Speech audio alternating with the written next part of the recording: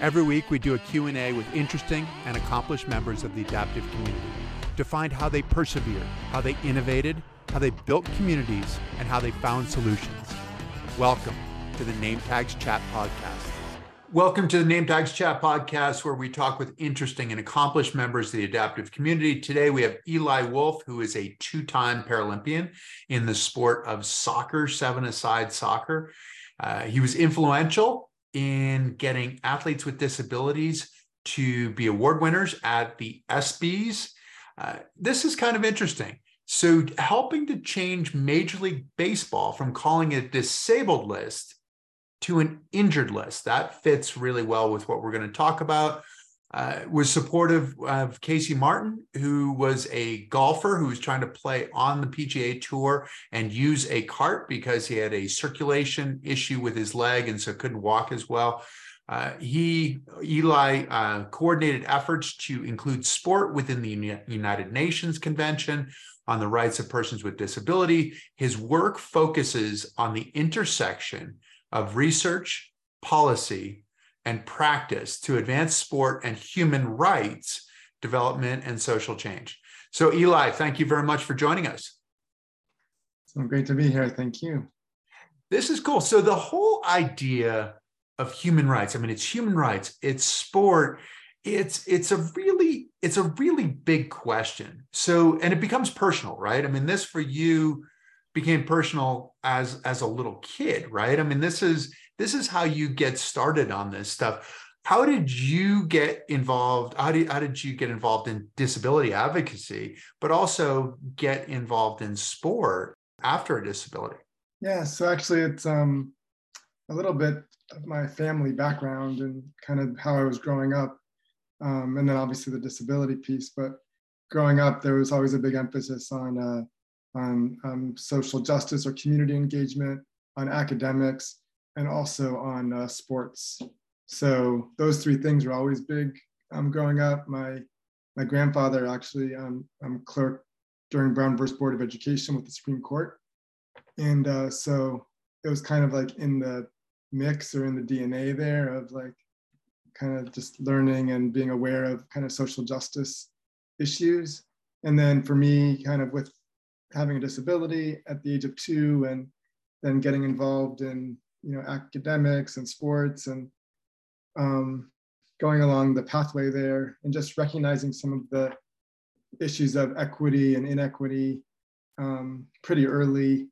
And then I went to boarding school up at Milton Academy here in Boston. Mm-hmm. And so you just start to see a lot of things. And I first learned about adaptive Paralympic sport at Milton at Mass Hospital School. I was at Milton Academy, and I was traveling over to Mass Hospital School. Actually, Sebastian DiFrancesco was one of my early mentors who kind of brought me into the Paralympic adaptive sports space. But yeah, I think, and then after through college, I then got connected to Richard Lapchick. And Richard Lapchick is sort of like the human rights person and social conscious of sport, for particularly racial justice. And so I was bringing in the disability piece, but I slowly recognized that disability is just a lens, a part of the question, a part of the conversation. And then I started to look more at kind of the human rights dimensions of sport. And that's kind of where I've stayed for a long time now. So. It's interesting you talk about the family DNA, right? That your grandfather clerking during Brown versus the Board of Education, which obviously was at big ramifications within Boston as well. And so it's also interesting though too, like how did you start in sports? So you said you had a stroke when you were 2 years old, so you're ambulatory, but affected on one side. Were you like the other kids? Did you go to soccer? I mean, soccer, you graduated from high school in 95, so soccer was bigger. It wasn't as big as it is right now. But did you start just I got playing really soccer? right How did that work? Yeah, my parents really got me into soccer. Like I had the stroke at 2 and I was playing soccer at 4. And I think they just saw that I was really into it, and I developed a passion, and I would get really focused and really wanted to do well and keep up with my peers, and I was able to stay pretty even, particularly like, elementary school, middle school, and then into high school. And then I was able to keep up even through college. I was able to be a walk-on while I was at Brown, and I was able to train with the Brown team. I wasn't a starter or anything, and they really just allowed me to train, particularly with supporting the Paralympic part of my experience at the time. But high school, I was there. I was part of the junior varsity teams. But I think a lot of it was I had, good speed. I had good field sense. And it just, I combined, soccer. I also played a lot of racket sports. So I did tennis, table tennis, squash, racquetball, all the rackets, badminton. So I really just, my dad in particular was really sports passionate. My mom, they just really supported me to go for it. I think it was a great way to connect with my peers, and I developed a lot of my friends, a lot of like moments on the field where I did things that were surprising to probably a lot of people that kind of got me support or entree into just being recognized as a person, as just like them. And so I think that helped a lot.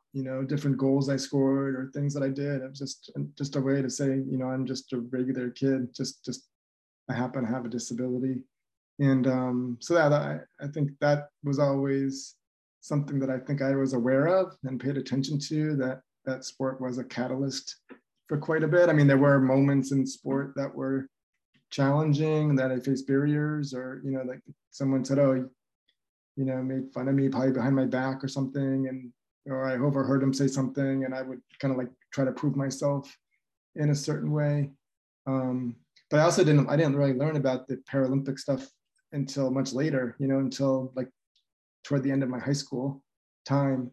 And that was a really like a transition for me, because I had to kind of understand it, because my whole world had been in kind of a non-disabled or able-bodied sport. And so I had to kind of like come to an understanding of what this is and what it is and how does it work. And so I think that's probably where some of my research interests came, because I was just kind of curious, like, what is it and how does it function, and why is it, get the support or lack of support that it does. But yeah, and I was in 1992, my dad took me to the World Cup in Italy. And, so soccer was always like a thing that I just really was like really into and passionate about. And so it's kind of continued. And, but now, my obviously really interested in all sports and all aspects of the sports world, but soccer for a long time has kind of been that one journey. That driving force. Yeah. The advocacy part often comes from feeling this sense of exclusion, from feeling separate. But it sounds like from your experience, you were pretty well integrated throughout growing up and didn't feel any more a sense of separation than any other kid, obviously. And oftentimes separation is an easy thing to feel kind of no matter who you are. Why did the sport part build or marry with the advocacy part for you? Where did you see the need for this sense of advocacy? Did that happen when you were younger? Did it happen when you were in the Paralympics? How did that come about? Yeah, no, I think that I always did, even at an early age, like middle school. I always had this kind of advocacy aspect of me. Like, there's a couple stories like in early ages where I would like, take my teachers to the principal's office, and like I had a PE teacher and a music teacher, and like the music teacher was making fun of kids that wore Velcro, and I was the only kid wearing Velcro at the time. And I then like went down to the principal's office and like had her reprimand it. And I also had a PE teacher that was like making fun of kids that couldn't do pull-ups at the time. And I also like, I think I did something more expressive. I think, I did something like that, but I didn't get in trouble because like so there was these moments where I was like definitely like showed like some of my fight, but I also I think part of it, fast forward like into like high school, college, I definitely got interested in like community engagement and community service in different ways. And I was particularly interested around like disability inclusion. And I think because I also recognize that I did come from a source of privilege myself and my family. So I did kind of recognize like the potential privilege and power that I might have and that I could bring because of my journey and, being at Brown and doing things that I could perhaps be a source that could help to facilitate some awareness of these broader issues, even though it wasn't necessarily affecting me personally. It was things that I saw systemically, and that was like when I was in college, I did a national research study through a fellowship where I kind of evaluated the state of disability sport. And I also looked at the state of US Soccer Federation. And so I was able to develop some different advocacy concepts, proposals coming out of that research. So yeah, I think I did think about that a lot. So your question is really right on. Like, I didn't necessarily always experience individual, like consistently, like, I didn't feel like I faced barriers. There may have been times or moments that were a struggle or challenge, and then I was able to figure them out or find a solution. But it was really once I saw the adaptive and Paralympic sport space and kind of the state it was in, and how segregated and disenfranchised it was, and then I started to recognize like this is a lot like the Negro Leagues. This is not like other historical movements in sport that have been segregated. And so I started to learn about that like in college and stuff, and I found that really interesting. And then also like just from the more I interacted with Richard Lapchick and his colleagues and that whole network of people, that kind of got me thinking about a lot. So that was a really rich time of evolving and honestly, I didn't even think about myself as an advocate for a long time. I really resisted that label, and I thought of myself more as like and I still think of myself as an educator, although I've come to embrace the advocate side of things more, in terms of what that means, just because I see advocacy as much a broad array of activities, not just marching in the streets per se, but an advocate is about how you see the world. It's about how you work to change minds. And so that, and I learned that from several colleagues that kind of showed me those perspectives on what advocates do and how it, and I was part of actually a study of a number of advocates that are doing work in different spaces. And so that helped me to embrace that identity a little bit more than I had up until that point. So, which can be hard, right? You and I are having this conversation as two middle-aged white males, right? And the thing is, like, which group is on the inside? Like, we are that group that is on the inside, but yet as a result of circumstance, we are also on the outside. So in some ways you can see both the view from the inside, from the most empowered group, to a group that is marginalized, and seeing that perception, even going back to those times in school when you kind of, I was thinking of it as when you acted out. I don't know that that's the appropriate way of categorizing it.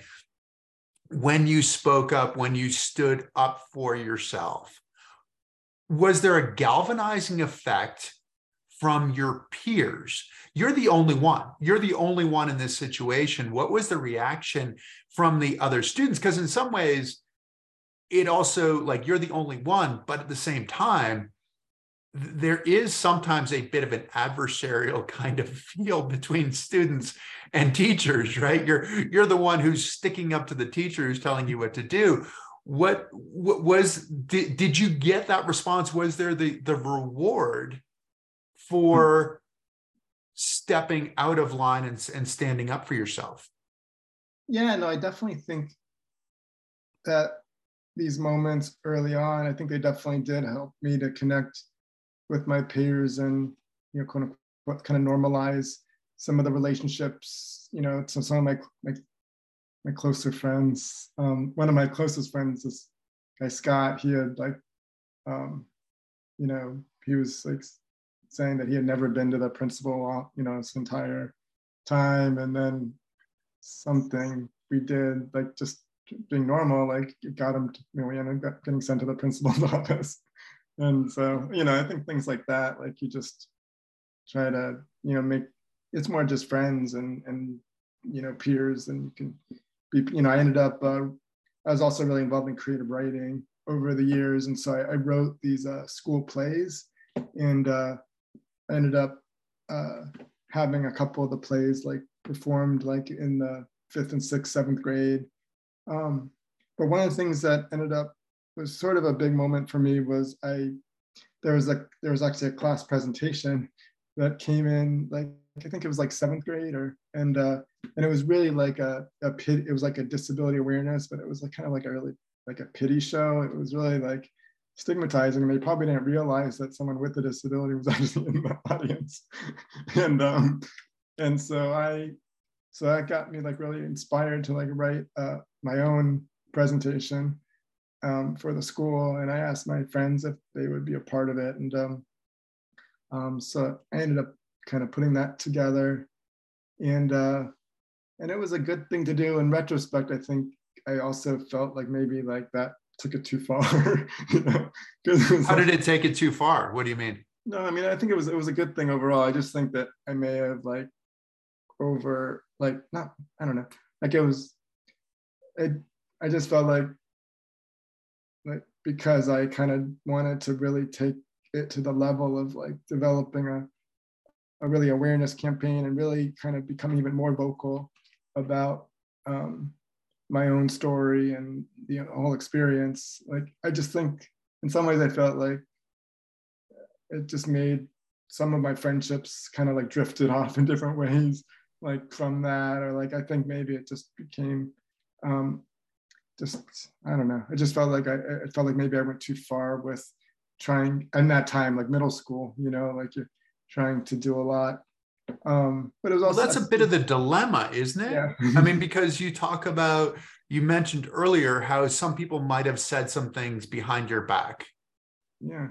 That there was from a potential lack of understanding. And this is an effort to give that understanding, right? To communicate, to educate. Yeah, it's kind of like how far can you, like, What is that balance? Yeah. Yeah, the balance. And actually it was really interesting because somehow this presentation I did, it got, you know, through some colleagues or of my, I don't know, somehow I ended up getting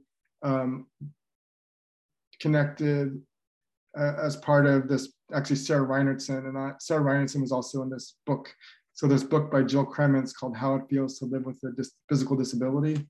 Mm-hmm. And I think it was because of this presentation that I did was big part of the story for my chapter. And Sarah's chapter is actually more about her journey with Paralympics, because she was already involved at the time. I actually was not involved at the time, but no, I think for me that part of the time it was actually a good thing for me to tell my story and learn how to tell my story and start, you know, it wasn't perfect, but I was starting to tell that story. But again, I do think that it, you know, I ended up going to boarding school, and I left the, I would have gone on to the high school, and then I decided to go to boarding school. I think part of it was because I just like felt like I wanted to kind of have a new start, a new place to kind of, because it was really emotional. I think it was just a lot I was sharing, and it just probably was too much at the time. But no, I think that's part of it, is just finding the balance and finding, support and things like that. And I some of my closest friends I'm still friends with to today. But some of them, a couple of them I'm not. So it's just people move on and, do their thing. Which is the nature of exactly. of growing up and growing in a different direction, et cetera, et cetera. Totally, yeah. Your wife, Sherry Blowett, sent us a message saying that who's, Boston Marathon winner as well. Stella and Spencer say hi. She didn't say anything about whether they're eating all the tortilla chips or not. So I don't know if that's, there might be some left when you're done. So hopefully. But what is the importance of story? I mean, you're talking about story that you might have been sharing too much, but what is the importance of story in affecting a change? I mean, for a long time, I'm still not great at telling my own story. I definitely do more at talking about the system, talking about the overall problems, the trends, like a big picture, joining on to other people's case. I've worked on a lot of, the case, probably the first big one was the Casey Martin Supreme Court case. And so that was really powerful for me to kind of actually get involved in a big. How did you get involved in that? I ended up, I saw the case was happening, and I saw there really wasn't any involvement from the adaptive sport world. And I actually, my family are lawyers, and so I started talking to my family about what could be a way to get involved, and they said, well, maybe you could help to organize like an amicus brief. An amicus brief is like a Friends of the Court brief that could help to support one side or the other, and of course Casey Martin's side. And then I just wrote. I knew Lisa Master Alexis and Anita Mormon, who are sport law professors, who have done various big cases already. And then I wrote to Casey Martin's lawyers, and they said, oh, well, we can do this amicus brief by pulling together the disability sport organizations. And I had reached out to them too to say, would you be interested in joining on this if it could happen? And so that was a good unifying effort to bring the disability sport movement together on behalf of Casey Martin. Because part of what they were arguing was that there was going to be a Pandora's box effect if they allow, and basically the argument was that in fact it would not be a Pandora's box, because most people are just wanting to do their own kind of adaptive sport thing, or figure it out in the way that's best for them, not change an entire rule for sport, but yeah, no, I think I have always been interested in kind of those kind of efforts, cases, initiatives that are bigger than myself and aren't really about me, because all this is not really about me. It's not about my story, but obviously my story does play into that. And so actually Sherry's been a big part of, because I've seen Sherry tell her story so well. And so I try to tell my story a little bit more now, but I'm still not always as articulate and eloquent, about it. I don't think any of us are as eloquent and articulate as we would like. That's for sure. Yeah. Casey Martin taking on the PGA, trying to lobby to play on the PGA. He had a circulation issue with his legs, right? So he wasn't able to walk the full 18 and be able to play. So he was lobbying to be able to use a cart, an assistive device. And yeah, the Pandora's box is that's one of those that the percentage of people who can play on the PGA Tour is a really small percentage of people. But this becomes a high profile case because it is the PGA Tour. You look at him, you look at like an Oscar Pistorius. Obviously, there are a variety of things that happened afterwards that have nothing to do with this part of the story, but petitioning the Olympics to be able to run with prosthetic legs. You were also involved in the ESPYs in helping And I was a to part of the, celebrate people yeah. with disabilities, athletes with disabilities, which is a high profile thing. What's the what's the objective, when you look at this? Because you're trying to affect a change. That idea of the high profile, is that where the change happens, or how does this happen? Yeah, no, I do feel like by being involved in these kind of cases that and by looking at big institutions of you know by looking at how do organize. I mean, I think it's more about organizational systems, organization systems, particularly breaking it down. So looking at whether it's happening at the Olympic and Paralympic level, whether it's happening at the professional sport level, if it's happening at the NCAA, at the collegiate level. So I've kind of been interested in like how it breaks down at the different levels of sport, but also the role that the media plays. So the media and the way we tell stories. But I do think that that having an impact on cases that do reach the public, that are visible, so people can look to analyze and unpack them and even agree or disagree. But I think a lot of the work that I've been involved in is really to be evidence-based. So like looking at like, why are we taking a particular stance? Like, why does this make sense? And a lot of it is around the whole idea of inclusion and integration. And so how do we really integrate people with disabilities and sport into a more integrated way, rather than having these separate systems and separate like how do we really create an integrated system? But yeah, no, I think that the ESPYs just kind of came.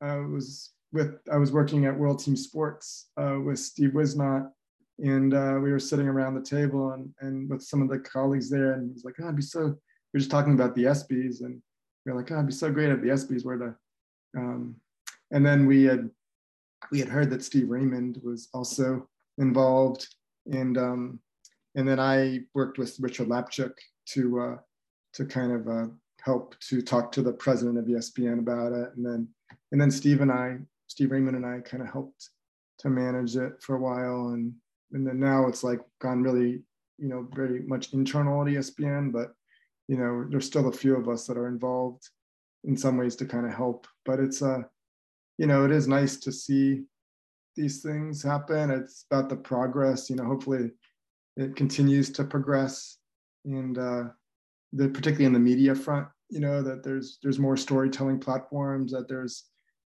just even recently talking to some colleagues about like just all of them. Players Tribune and all the different. That these are all about story. They're finding great stories, and there's plenty of great stories in the adaptive sports space. So. And it's the tipping point is getting there. I feel like we're getting closer, but we're not quite there yet. But well, it's interesting that you talk about story that way, because looking at sport, I mean, there are battles. There continue to be battles in sport, right? And we're talking about on the Paralympic, on the disability side of sport, and saying you're looking for more integration, and that makes perfect sense. But then, like another soccer player, like looking at like Megan Rapinoe, right? Who's getting tweeted out by the president, which I just think, I mean, like, how cool that she has the guts to be able to stand up for herself versus the president of the United States. But women looking for equal integration, looking for equal pay. I mean, you certainly look at the minority side of things, where so often if you're clamoring at all for any kind of equality, it's really easy to effectively be replaced, right? Which is great to see a guy like a LeBron James, who's so willing to put himself out there. But the thing is, like, he's a guy who can't be replaced as well, right? So he's taking the initiative to make that happen. But on the disability side, one of the issues, and I know that you've addressed this, is that it doesn't even really get considered. Like you're talking about the visibility, where it is the starting the conversation, having an opinion, but what's that first step of actually being considered, and how do you get into that conversation? Yeah, no, I think that part of my interest, and you kind of mentioned some of the other athletes and kind of how this is not just about disability, this is across the board of minority and marginalized, and for various populations that are kind of not always in the mainstream or having to address different issues.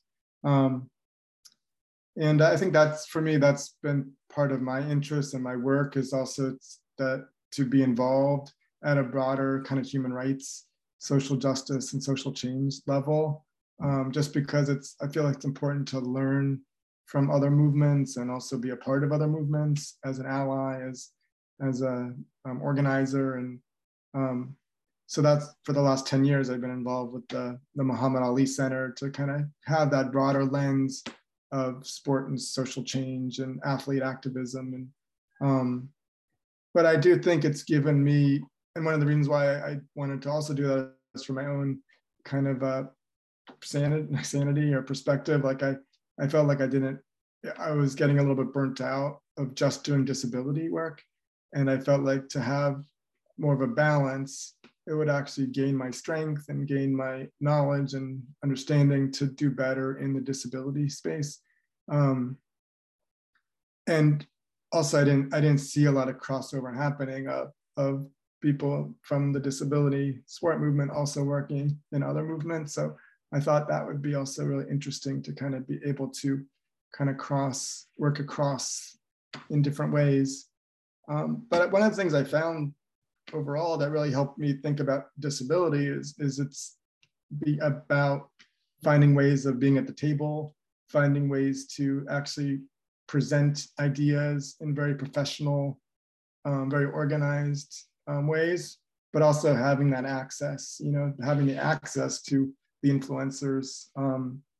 But also in the recent years of kind of social media, of the ability to do blogging and putting ideas out there more publicly, there is, I feel, a great opportunity for the disability adaptive sport movement to be more vocal, and to call more attention to some of these issues, and I have noticed that the disability and sport movement is a little less vocal, and for many reasons. It's not just because they don't want to be vocal. I think it's something they don't know how to be, or they may be not wanting to lose the little bit that they have, or they don't have the connections or the networks to get to a position. And even if they are in that position, are they prepared to know what to do? What would you like to see? So I think there's looking for the community to be more vocal. What might that look like? I mean, I just from these last 10 years or so and kind of working across movements and building, I just think we're still a matter of time. It's just a matter of time before. But I do think that there can be some more kind of intentionality, of organizing leaders. I've talked to some different people we need to really do more to develop our leaders. Women's sports has done a great job developing leaders. The LGBT movement is starting even more so to do a good job. The racial and ethnic, Black, Latin, those two particular communities, I would say, are doing, there's all sorts of initiatives and programs, but the adaptive disability is not doing doesn't really have that yet. So, it's just a matter of time, to be able to develop that power, Well, it's the power and it's the mission as well, right? Because we're talking about sport right now. Mhm. And there are a few different pillars, I think, of like how change happens, right? So you're involved. I mean, involved. Obviously, you were an athlete. I mean, I guess you always continue to be an athlete, right? You're always a Paralympian. But then also being involved on the academic side. So doing research on the academic side, but also being involved with like the UN, with creating, with helping, having input into some of these charters and Yeah. some of these definitions. So you call that almost the legislative kind of side.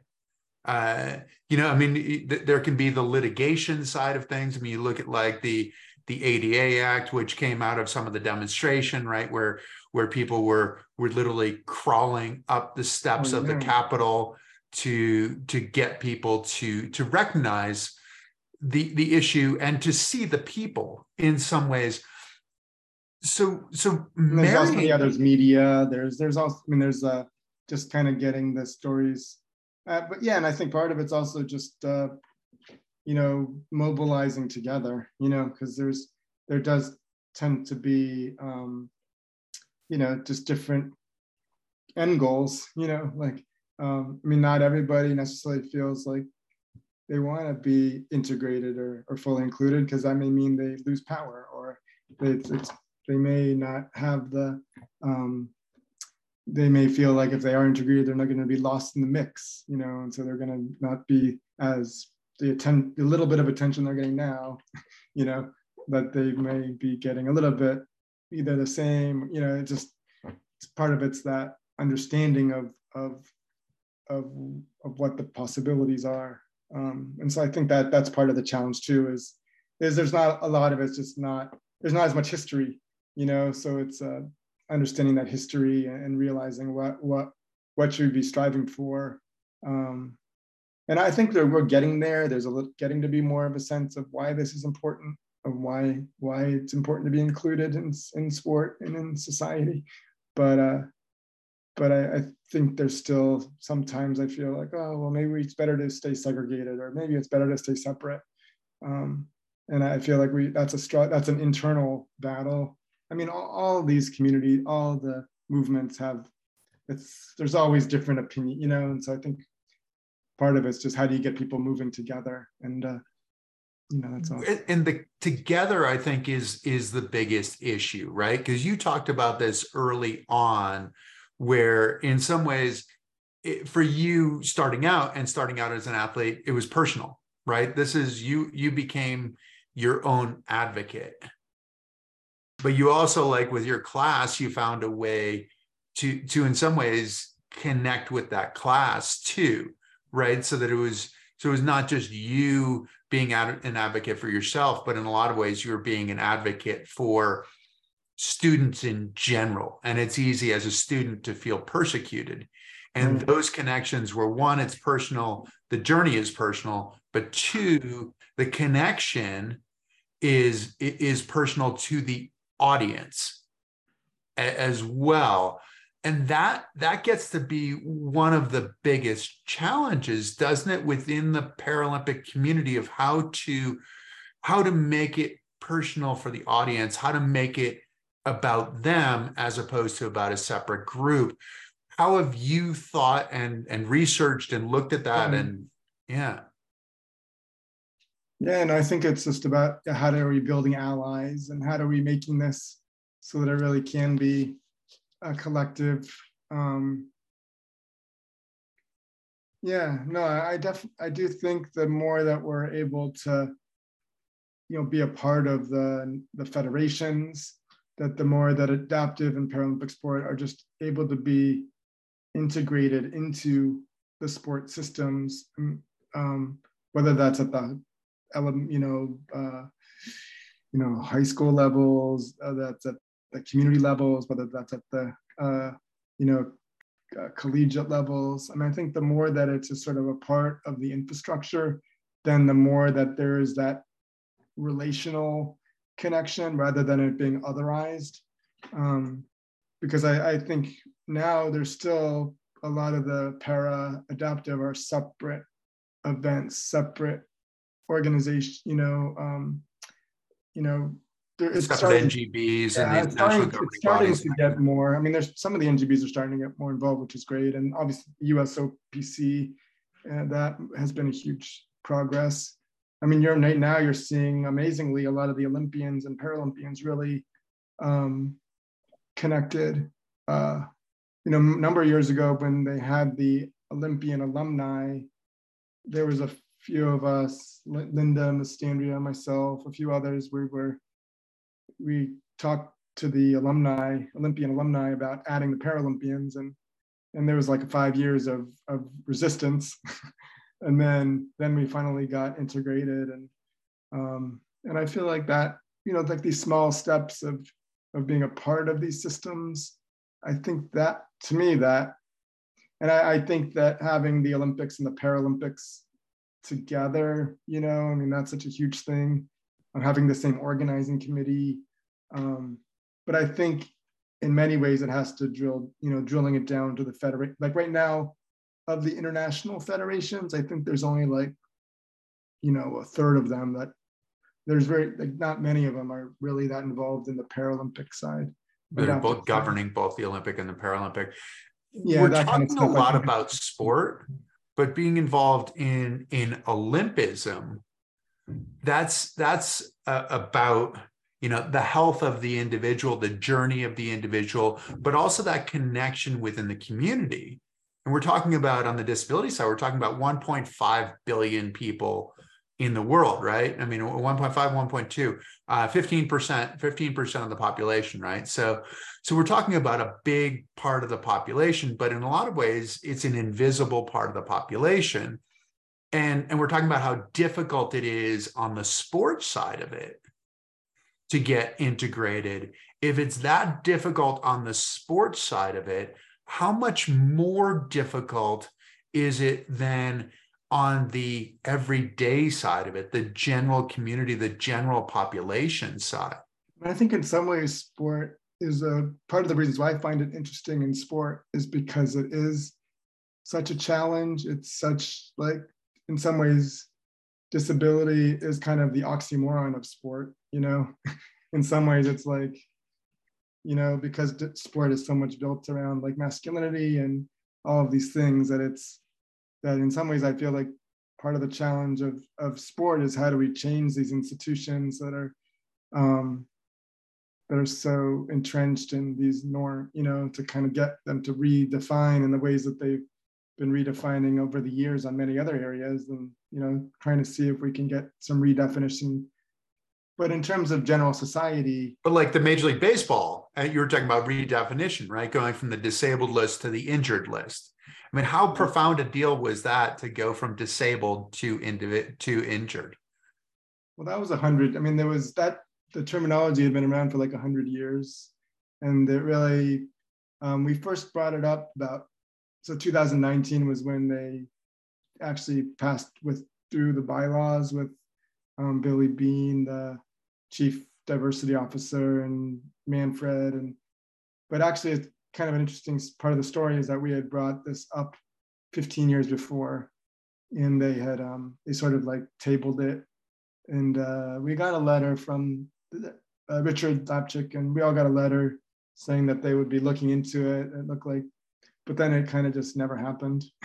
And but no, we just felt like it would be important just because of the way the words of disabled list were really describing something that it wasn't, because those athletes on the disabled list they're injured, they're not disabled. And so being able to, and the whole notion of it being disabled list, it perpetuates a perception of people with disabilities as being on the sidelines. And so we felt that it would be, even though it's just a simple change of words and language, we felt that the description, to accurately describe it as injured list, just like all the other professional leagues do, is the way that it should be, because it actually describes it as they are. The day that we did like a Twitter study on it, and there was like the 24 hours after was like all the traditionalists being like, this is the end of baseball, like baseball is never going to come back from this. And then like after 24 hours, everyone was like, oh, this is cool. And then it actually took like also a 24-hour cycle for all the journalists and all the media outlets to actually, so all of the everything that was disabled list was to change to injured list. So all the tagline, the ticker lines and all the results in the back of newspapers, and so all of that like changed within like 24 hours. But yeah, the fact that it took 15 years and then 100 years from the beginning, and then yeah, Billy Beane, his background has been, he's the first or second openly gay baseball player after he retired, and Billy was really he had done a lot of work with this, has done a lot of work with the adaptive disability space, and so when he got into a position to have influence, and then when this was revisited with him on his table, he was able to make it happen. But yeah, it's just interesting how things can happen like that, and sometimes it takes a really long time. Yeah, it takes somebody who actually has a personal connection to feeling like an outsider, to understanding the situation. I remember I had a conversation at one point with somebody who was saying that the word handicapped, which is antiquated now, was actually more flattering than the word disabled. So you're talking about disabled, like the disabled list in baseball, you're unable to perform, hence you're on the disabled list. Whereas like handicapped, like you're looking at horse racing or something like that, where they are promoting betting, right? And so that if a horse is running too fast, they would handicap that horse so that it would carry a bit more weight or whatever, so that then people would be willing to bet on the other horses instead of betting on just the fast horse. And you go, wow, that's a little bit more flattering. So the interesting part of the words really is the words carry a lot of weight, don't they?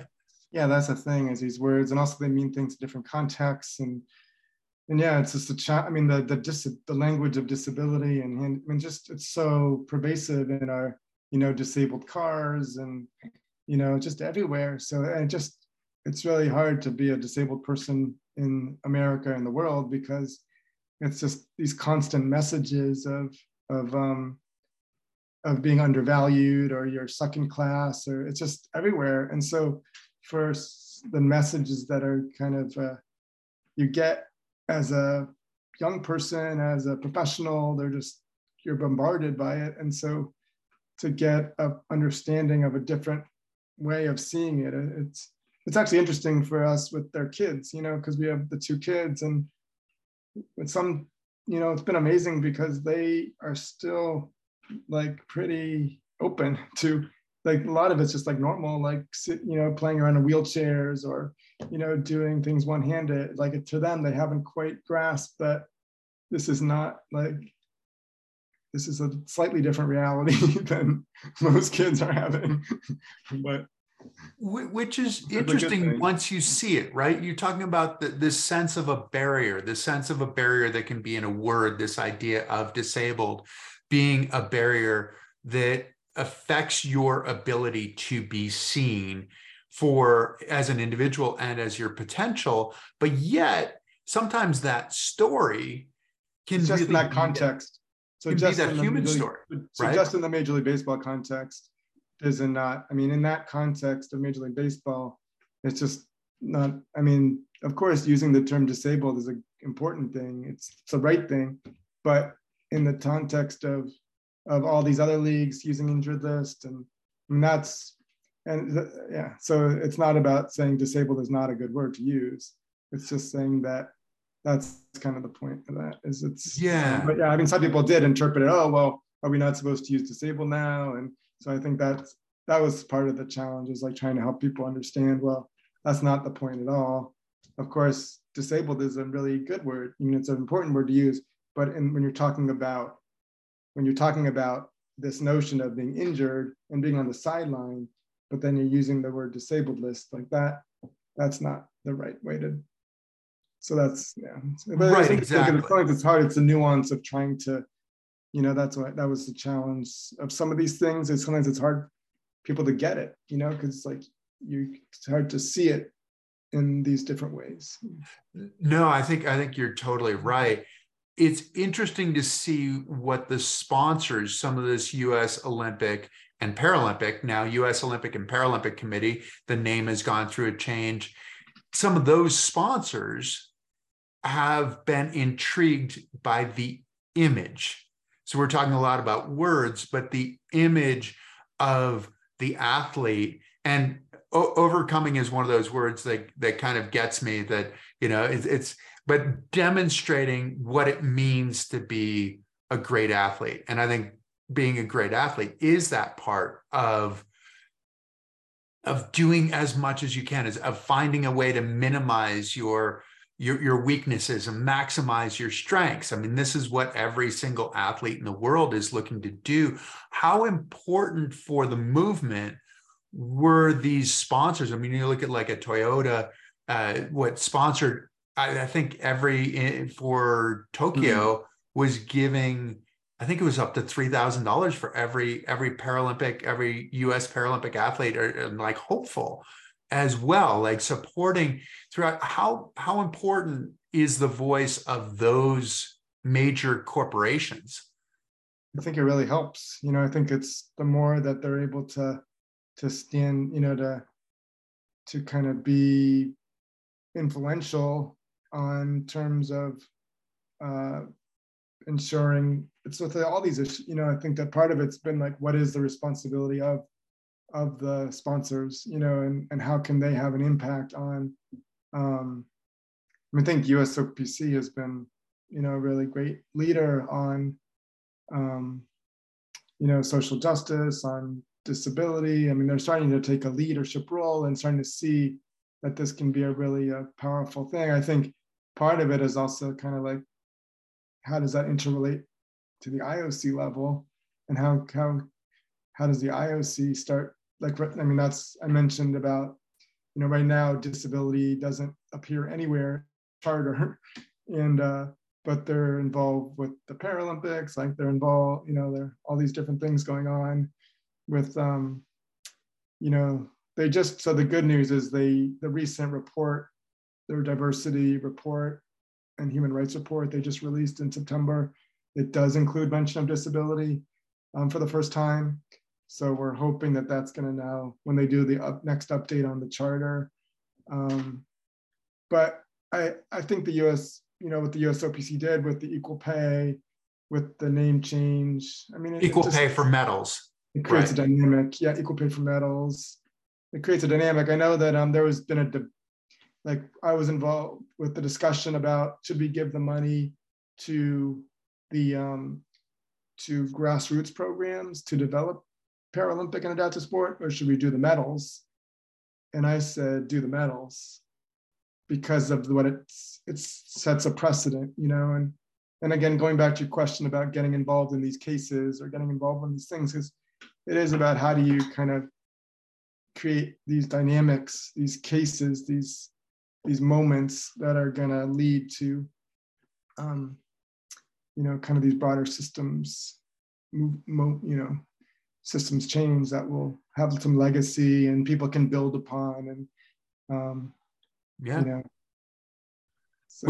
Which is great. I mean, talking about the idea of disability actually being stated in the charter, as opposed to effectively like the other box, check other if you fit into this. Can we take a little bit of a right turn? One of your former teammates, Josh Blue, won Last Comic Standing, right? So he's a comedian. Back in 2012, the London Games was a watershed games as far as television was concerned throughout the world. I mean, Channel 4 came in and just blew it out of the water. The final hour of the coverage every day was the last leg, which was a comedy hour from the Paralympics, so you're looking at this. How much does that legitimize definitely the movement when you can actually share a humorous moment Oh yeah, no, I think it's part of it, just the innovation, like the creative ways of telling the story. And I mean, I feel like Josh, I mean, it's like he just is. He even on the soccer team, he was the same as he is on stage. Like he's, in some ways, he's not even like acting or anything. He's just being himself. um, but no, I think that the ability to like comedy and social change and being able to make progress through that. No, it's just I feel like that's what hopefully will happen over the next 3 to 5 to 10 years, is just more and more kind of innovative approaches, and getting people to think outside the box and coming up with new ways of kind of breaking down the storytelling piece. But yeah, and I feel like Josh was really one of the, I mean, I'll be like Channel 4, and then Josh and some of these others that have really kind of helped to pave the way in that regard. But I remember like on the soccer team, we'd always kind of joke. We'd be like, "Oh, you're not being funny," but really he was like being hilarious. And we'd like try to pretend that he wasn't being funny. I asked him how he writes a joke, and he said that he writes on stage, that he's coming up with it as it's happening, which is interesting for a guy with cerebral palsy, because oftentimes we, as the rest of the population, are saying, oh no, this is somebody I might not be able to understand, that it affects the speech. And yet he's moving at 1,000,000 miles an hour and able to create this humor on stage. Yeah. That is just surprising. How often is it the surprising part that is the important part? I mean, like you talked about that when you were a kid, that, hey, you were fast and you scored some goals. And that was the thing that surprised some people, got you the position, kind of an equal kind of position. Yeah, I mean, I think it's funny because sometimes it just got me thinking, because sometimes over the years I've because I try to like, use my intellectual capacity a lot and quick thinking. And I try that approach, and sometimes I'm like explaining like, oh, like I had this stroke, but it didn't affect my, I kind of have to like justify like the cognitive part, right? The stroke did not affect my cognitive, and just so I'm thinking about things. And because I think sometimes like I get a sense people are surprised, and like I'm like have thought deeply about things or something. But no, I think cerebral palsy, or people with spastic, like sometimes there is a little bit of a misconception of they aren't quite gonna have it all together. So no, but it's I mean, sometimes it's get tired. You get like when I get tired, when I cold, like some things do affect my full like feeling like I'm totally kind of in the moment. But overall, I do feel like one thing that I've, probably because of my family, my upbringing, like I really try to and that's something I've been passionate about, like thinking about things, and I think it's kind of cool to think, whether it's like being a nerd or whatever. I just think it's interesting to have these discussions and think about these questions. What's next in the movement? I do think that the media side of it, the more that we're getting the stories out there, the more that we're really a part of the existing media platforms, and even developing some of our own, being innovative in the media space. I think that's a big thing.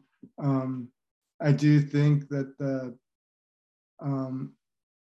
the more that we're seeing the growth of the sports, I do think that the growth of high school and college in particular, like the more that I feel like that's going to be something that is really going to ramp up over the next 10, 15. And what do you mean by growth in high school and college? How does that work? Is that integrated? Is it separate? Is it both?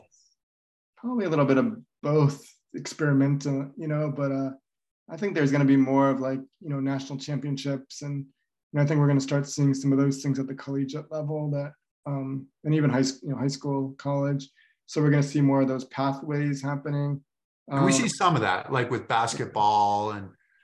But those are not basketball, sanctioned. those I mean, kinds I of think it's going to be more of like, actually being sanctioned within the system rather than, and I think particularly like track and field swimming, and you're seeing a lot with like tennis. But yeah, I mean, I think hopefully basketball will keep innovating and even like involving just ways of getting people really engaged around the sports. And yeah, no, I think that the more that we're seeing the sponsors and like you touched on in terms of the increase of sponsors seeing this as a emerging market. value.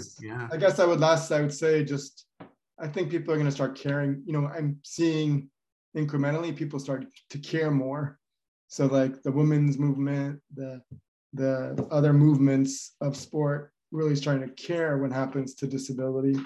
And so it's kind of like feeling like, oh, you don't care about this. Like people actually care and are going to want to be a part of it, are going to want to help advocate or support. I think I feel like we've kind of over the last 10 years or so been like making the case for why people should care. And I feel like we may be at that point now where people care and we're getting people in positions like yourself, Sherry, many others that are like in positions of leadership that people can care about. And I think that matters a lot.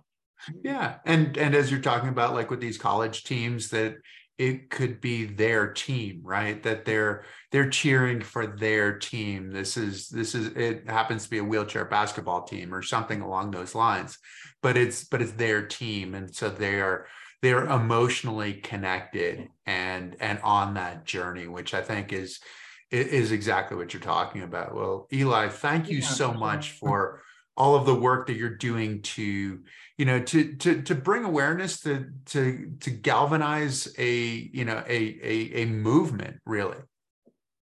Yeah, no, it's great to just be able to work and have fun and laugh and all. I really enjoyed our conversation. Well, good. Me too. Thank you very much. And I'll get to see you in the not too distant future in a couple of weeks, I think, or something like that. Yeah, and so looking forward to seeing you in person, but thank you so much for joining us. Really appreciate it. Sounds good. Well, we'll talk soon. All right. Sounds good. Thank you to all of you for tuning in. I really appreciate it. If you enjoyed it, please tell your friends. Please tell your friends to tune in. This will be a traditional podcast. When it comes out, please like us, please follow us, and we will do our best to bring you another great conversation. Thank you very much and see you next time. Take care. Bye.